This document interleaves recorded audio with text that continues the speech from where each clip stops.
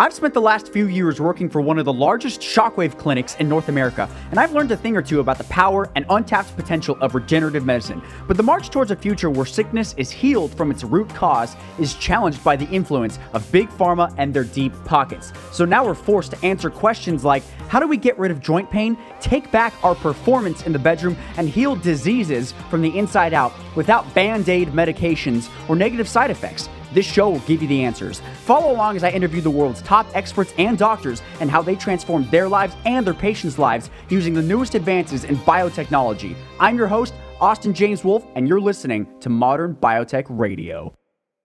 Good morning. It's Stephanie Wolf, PA and CEO of the Nova Center in Studio City. So question comes to me. I see my total testosterone and I see my free testosterone number.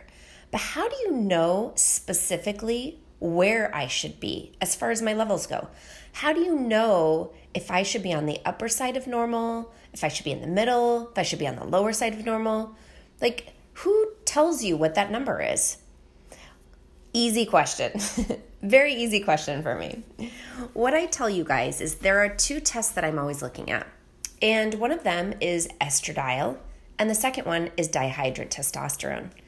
What I want you to think about is a teeter-totter. Your testosterone is in the middle. And on one side is estrogen, and on the other side is dihydrotestosterone. Now, both of these are coming from testosterone, meaning that you need to be making enough testosterone in order to be converting into both estrogen and dihydrotestosterone. Yes, I said you need estrogen and dihydrotestosterone. But you have to remember it's a very fine line of what you need. If you have too little of these two, then you're deficient. If you have too much of these two, now you're in overdrive. So it is a fine line. And what I want you to remember is you need both estrogen and dihydrotestosterone in a nice balance. And the reason why is because these two play a factor in your brain development, your bone, muscle, burning fat, but more importantly, your prostate health. So if you're making too much of estrogen or dihydrotestosterone, this can actually proliferate your cells of your prostate gland, which is why you've heard the term, well, testosterone doesn't cause prostate cancer, but if you have prostate cancer cells viable, testosterone will add fuel to the fire. They say that because if you get too much testosterone, where you don't need it and you're converting, you're going to convert into too much estrogen and too much dihydrotestosterone. These two avenues will actually proliferate the cells of the prostate gland, causing the prostate gland to enlarge. So it's very important that when I'm drawing blood work on my guys, I'm looking at these two factors, because if they are too low, that tells me you're not producing enough testosterone. That tells me I need to actually help you produce more testosterone. But if the number is unbalanced or, too high, then that tells me that either you're making too much total testosterone and not enough free, you're not converting it, or you're injecting too much testosterone.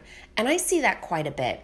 I have a lot of guys who will come into me and they're probably, they've been seeing other providers, or maybe they're doing their own testosterone injections that they get on the streets. And I have to explain to them that there is a fine balance. You don't want to be injecting too much. Your body can only handle so much testosterone at a time. So if you give such a big bolus dose of testosterone, your body's like, what do you want me to do with this? I don't know. So I'm going to convert into the estrogen and dihydrotestosterone. So it's very important that you are being monitored and managed by a hormone specialist, because that hormone specialist is going to make sure that that intricate number, it could be as low as, let's say you guys are injecting, let's just assume, that you're injecting 200 milligrams a week. Well, maybe for you, you need to be injecting 175 milligrams. And the reason we know that is based on this conversion factor. So, it's not a one-stop shop. It's not like a plug and chug number. Everybody's a little bit different on how they convert, how much they need, what their body's going to do. which again explains the reason why you need a hormone specialist.